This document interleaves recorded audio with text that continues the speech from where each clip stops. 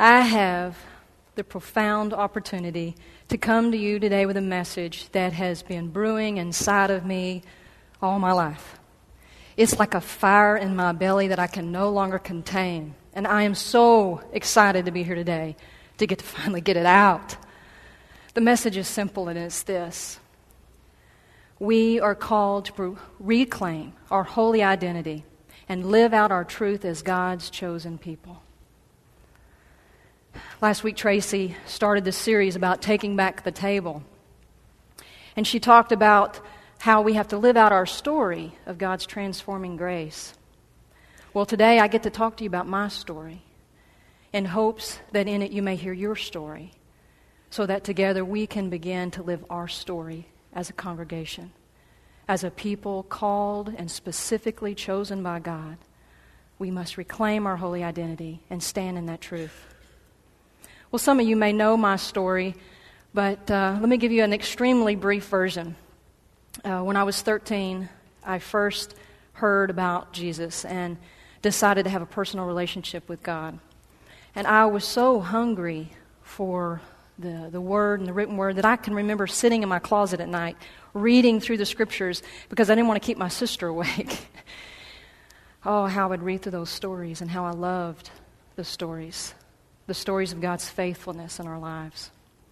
I was so hungry for it that I became active in a church, and it was there in the church that I began to feel most alive as I began to use my gifts, the unique giftedness that God had given me. You see, at 14, I really had already experienced quite a bit of life, and I had lost my father, and I began to understand my unique sexuality and how that made me different.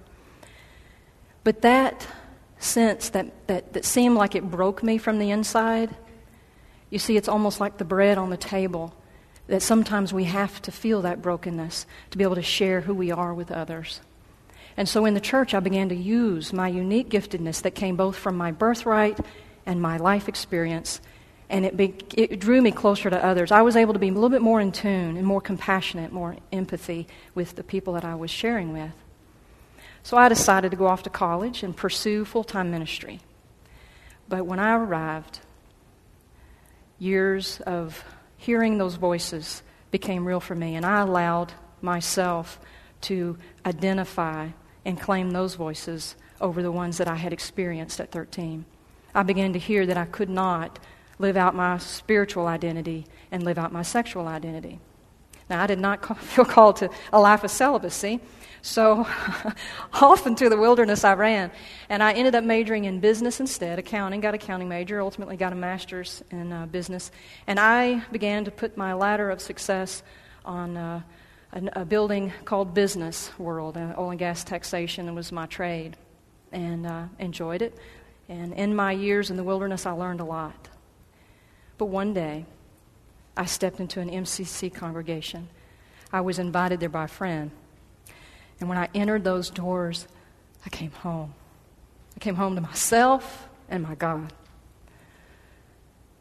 And that is the story that I have. In that moment, I did hear a different voice remind me that indeed I could reconcile my sexual identity and my spiritual identity. So off to seminary I went, removed my letter from that building and put it on a different building, thank God. And here I stand as one who completed seminary. I went off and did some chaplaincy training and did that for a couple of years. But really, until I arrived here, all of that really didn't make sense to me. Those wilderness years really didn't make sense to me until I came here to serve you as your executive pastor. Now all that I am, all that I've been through, I can use to serve you and build up this body of Christ. Yes. Will you pray with me?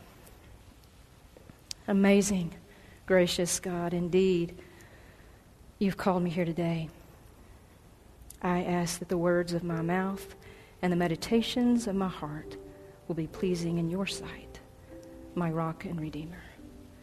Amen. Well, let me tell you about my first year in chaplaincy. Actually, it was my very first unit in chaplaincy. I was assigned the oncology unit. Now, I was terrified of the oncology unit because I thought I would arrive and have to walk with people that were dealing with some pretty heavy problems. I mean, they were coming to terms with their mortality. These were people that were dealing with cancer. But little did I know that I had missed the point. When I arrived there, I found that most people actually found refuge, found sanctuary as they approached death or as they looked at death.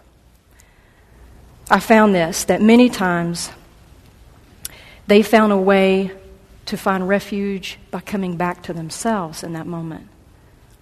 You see, many of us spend a lifetime, like I did, putting on our grave clothes, burying ourselves with other people's words, with other people's truths, and denying our own genuine birthright giftedness.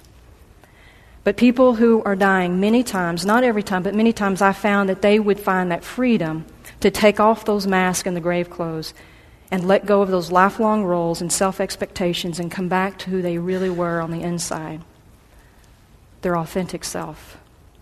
Now, I'm not sure if they were too tired or if it was because life had become too short and too precious to pretend any longer.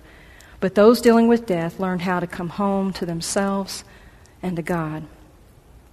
Another peculiar thing I learned was that those that watched them do this, those family and friends that were around them many times, also had the courage to come home to themselves and to God. I think that any time someone has the courage to live life more deeply, even if it's a short period of time, they open up a door for us to walk through. And I believe that truly that's the purpose of the life, death, and resurrection of Jesus. Jesus came to open up a door of truth for us. Jesus came to call us home to ourselves and to God. I like to look at the life of Jesus and his ministry, and I sometimes relate it to my own, but I really believe that until Jesus heard that he was chosen and beloved by God, his ministry really didn't begin. Now, when he was 12, like me, he was really kind of hungry for the Word. And so on a trip to Jerusalem with him and his family, he scurried off to the temple and he hung out with those teachers and he sat on those steps and he asked questions and he listened and he even provided his own wisdom. But it wasn't long that his family realized that they had made their trip back home without him, that they scurried back and grabbed him up and returned him to the life of a carpenter's son. He was denied his authentic self in that moment. But when he was an adult, he followed others to Jordan and he was baptized. And in the Gospels we learn that when he was baptized, while he was praying, heaven opened up and the Holy Spirit descended upon him like a dove and declared him a beloved child of God. Now that truth was so earth-shattering for Jesus, he immediately ran off to the wilderness and stayed there for 40 days and nights. But the minute he took ownership that he was holy, that he was called, his life was not the same. He opened up a door for us, a door of freedom, and he gives us the strength to follow. Well, why is it so hard for us to believe that we're holy? Why is it so hard to grasp our chosenness?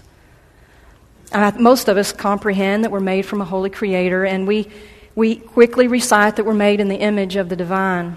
But oh, how quickly we trade that off and grasp with both hands the image that we fall short of our divinity because of our humanity. Somehow we convince ourselves that it's easier to live down to the image of humanity than rise up to the image of our divinity. It seems that we understand that we arrive with a birthright giftedness, but then we spend a life covering ourselves and abandoning that to somebody else's truth. Maybe we're shamed or guilt into it, or maybe we just choose it out of fear. It's almost like we look on our humanity and we join Adam and Eve and we look for those fig leaves to cover ourselves before God. And then we spend a lifetime behind the bush from the very one who created every detail of our being and called it good. It's as if the minute we look upon our nakedness, we spiral into an identity crisis. It divides our spiritual and physical self. And this identity crisis sends us on a tailspin, doesn't it? Well, thank God that we have Jesus, who came to remind us that we can accept God's grace and take that transformative journey back to our sacred self. We can learn from Jesus, as we heard today, that we are a chosen people, a royal priesthood, a holy nation, and we belong to God, that we might declare the praises of the one who called us out of the darkness and into the light. Truth is, if we remain in that identity crisis and we are unfaithful to our chosen holy identity, we're going to hurt ourselves and we're going to hurt others. We're going to make promises we cannot keep. We're going to build our houses on sand. We're going to have dreams that will devolve into nightmares if we're unfaithful to our chosen holy identity. But the moment we hear those words, the moment we take ownership to those words and come to terms that we are sacred in the eyes of our Creator, we will live from a place of truth, and that truth will set us free. The moment that we weave our humanity back into our divinity, we will come to the garden. We will come back home to ourselves and to God, and we will decide to live divided no more. We will no longer act in a way on the outside of us that is contradictory to something on the deep truth on the inside of us. Jesus came to separate that veil in the temple, the veil that keeps us from the holy. We are a royal priesthood, and now all we need is Jesus as our intercessory to come boldly to the throne. It is when we do that we will truly become light of the world and salt of the earth. And I got news for you. We're pretty salty here. We got some stories to tell. We can add unique flavor to the body of Christ that no one has outside of these walls but us. In Parker Palmer's book, Let Your Life Speak, he refers to this act of integrating our divinity and our humanity as the Rosa Parks decision. Because that remarkable woman, so emblematic of what the undivided life can mean, she showed us. We all know her story. It was the story of an African-American woman who did something that she was not supposed to do. She took a seat at the front of the bus that was reserved for whites. It was a dangerous, daring, and provocative act in a racist society. Now, she didn't sit down necessarily to launch a movement because her motives were more elementary than that. She sat down because she was tired. Her feet were tired.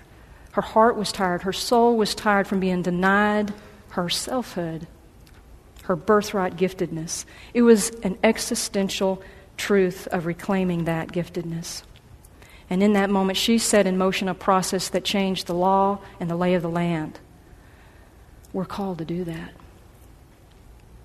She decided in that moment not to act on the outside that differed from the deep truth on her inside. That is our call, to reclaim our holy identity, to put back together what we have allowed society and the world to separate, our divinity and our spirituality with our humanness. The world still waits for a truth that will set them free. My truth, your truth, our truth. The truth that was seated in the earth the day that we were created, and the breath of the Spirit was breathed into our very humanness and called divine. And as long as we allowed other people to decide whether we're chosen or not, we will be caught in a net of a suffocating world. I know that Proposition 2 probably broke a lot of our hearts. But for me, it was just a log on that ember and that fire in my belly. We have an unfinished calling because we have an unfinished world. Psalms 139 tells us, "My frame was not hidden from you when I was made in secret and skillfully wrought in the depths of the earth. Your eyes have seen my unformed substance, and in your book were written all the days ordained for me." The great spiritual battle begins and never ends with reclaiming our chosenness, because long before any human being saw us, we were seen by God's loving eyes. Our preciousness, uniqueness, and individuality are not given to us by those in this clock time, but by an everlasting, one that has an everlasting time. And when the world asks you to prove your truth, to make sense out of it, you can join the one who was healed by Jesus himself from his blindness. You can go up to the Pharisees and say, "I don't know where it's written in your book. I don't know where it's written in your religious code. All I know is I was blind and now I see.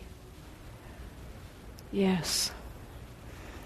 Then we will have officially taken back the table. That is when we will come and be filled with the bread of life, and then we will, more importantly, become bread of life to the world.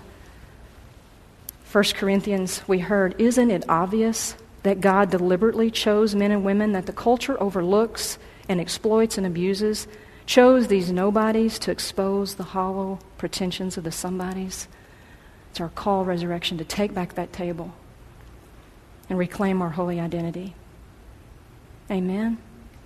Amen. I would like for you to just get comfortable in your seat. I want us to have just an easy moment of healing. So if you'll bow with me.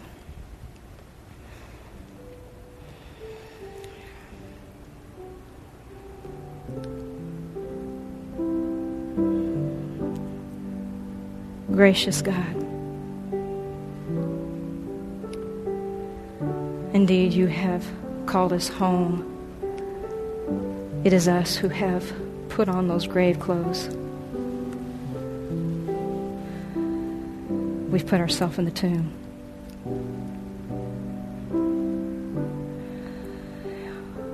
God, let us hear Jesus' voice today, calling us forth like Lazarus, who said, "Rise, be a resurrected people in this life, for I have wrapped all eternity around you."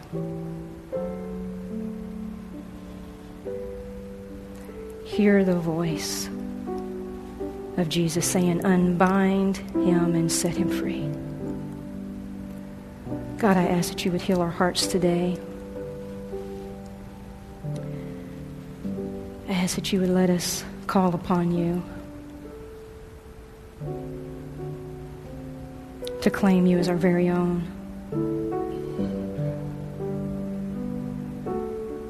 Heal us this day, Lord, so we can answer that call. Help us take back your table so that the people outside of this walls that you're still trying to hear your voice, the people that you're still trying to call home, that we can find the strength to be the light and the salt.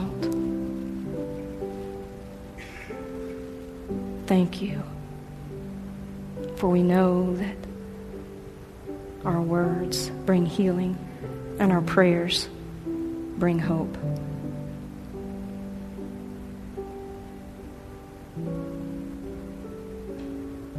We ask this in the precious name of Jesus. Amen.